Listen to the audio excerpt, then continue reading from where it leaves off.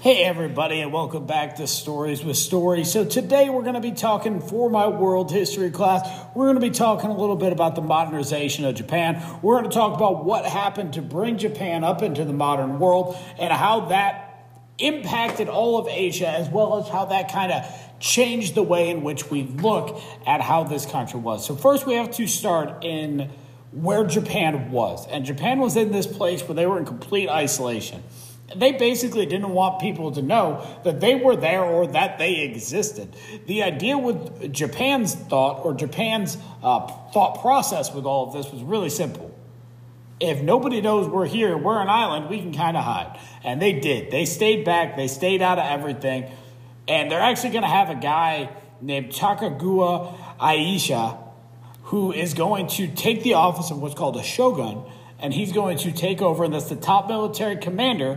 And what he's going to do, he's going to bring all the lawlessness, all the chaos in Japan. He's going to end that. He's going to let the emperor live over there. He's going to live here, and they're going to have all this kind of go. He runs this system of a closed, centralized, feudal system in Japan. He runs it for, quite some time. And he kind of just keeps passing it on to the next military leader within his organization. Here's where things start to get a little bit tricky and a little bit sketchy. Was that in 1637, he says, listen, we're not talking to the outside world. We're over this.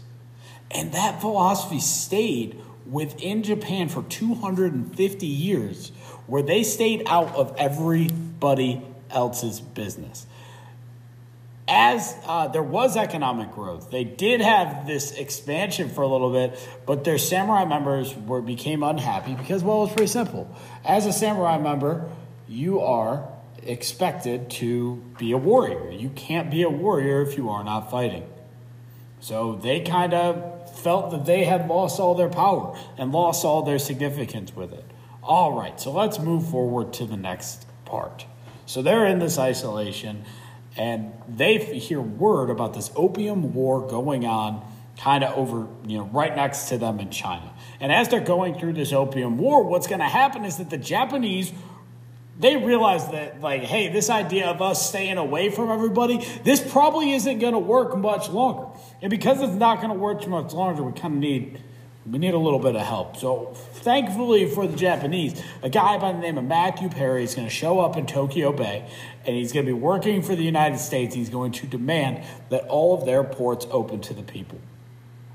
They signed a treaty with the U.S. called the Treaty of Kanagawa in 1854, and that basically says we're going to open the ports. It gives the United States that idea of extraterritoriality, as it does with other ones. It also leads into kind of some other criticisms and things like that of the power. But what ultimately happened is that they didn't know how to really handle having the Western world around. And in 1867, they're struggling. And so they're going to restore the emperor. And they restore the emperor to a guy called Muchihito.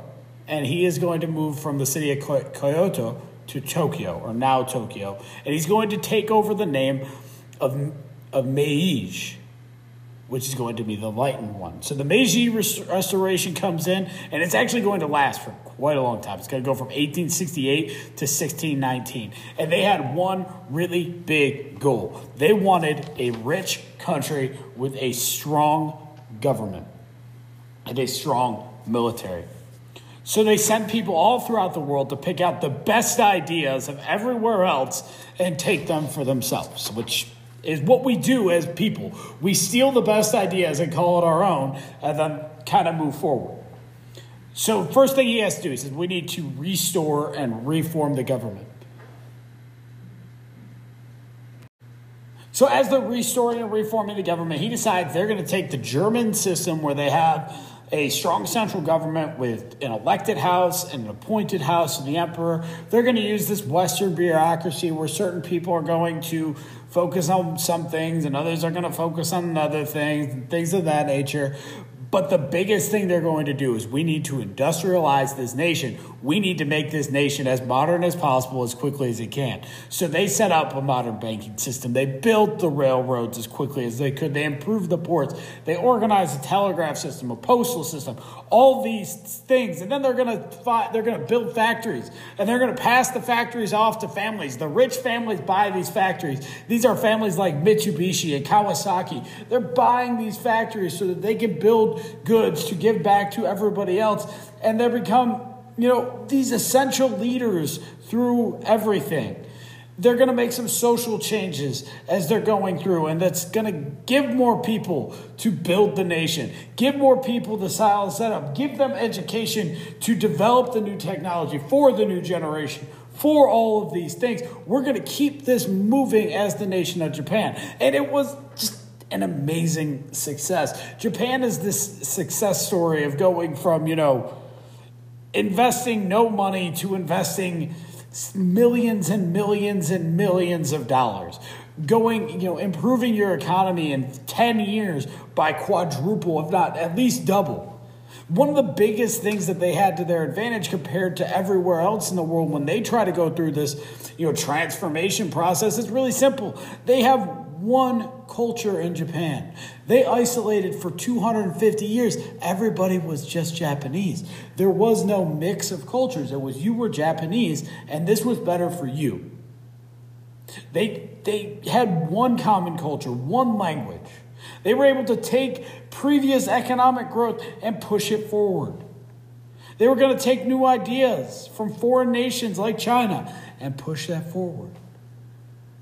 Then Japan starts to get a little bit more confident, and they realize that we have the makings of an empire. We have the makings of being Asia's best. And in 1894, they step out, they say, China, let's go. And China's like, hey, you're just little Japan. You've always kind of been our little brother. So they go in, and Japan easily beats them in the first Sino-Japanese War. Easily beats them. And then they go to Russia, and they go, Russia, mighty your turn. And again, the Japanese beat the Russians. This is the first time that an Asian power has humbled and humiliated a European nation.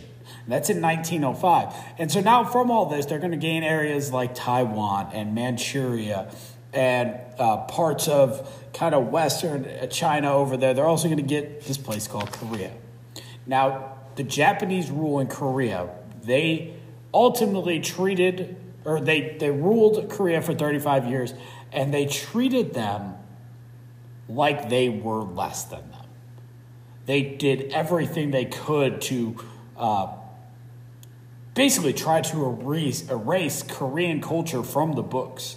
And there was a ton of resentment. But it also leads to Korea today having this Korean movement of wanting to be their own country, be their own nation together with each other. It gets so bad to the point where there's actually going to be the Japanese are going to crush peaceful protests with their weapons and destroy who they are and kill them on all levels. Anyways, that's where we're going to stop for today.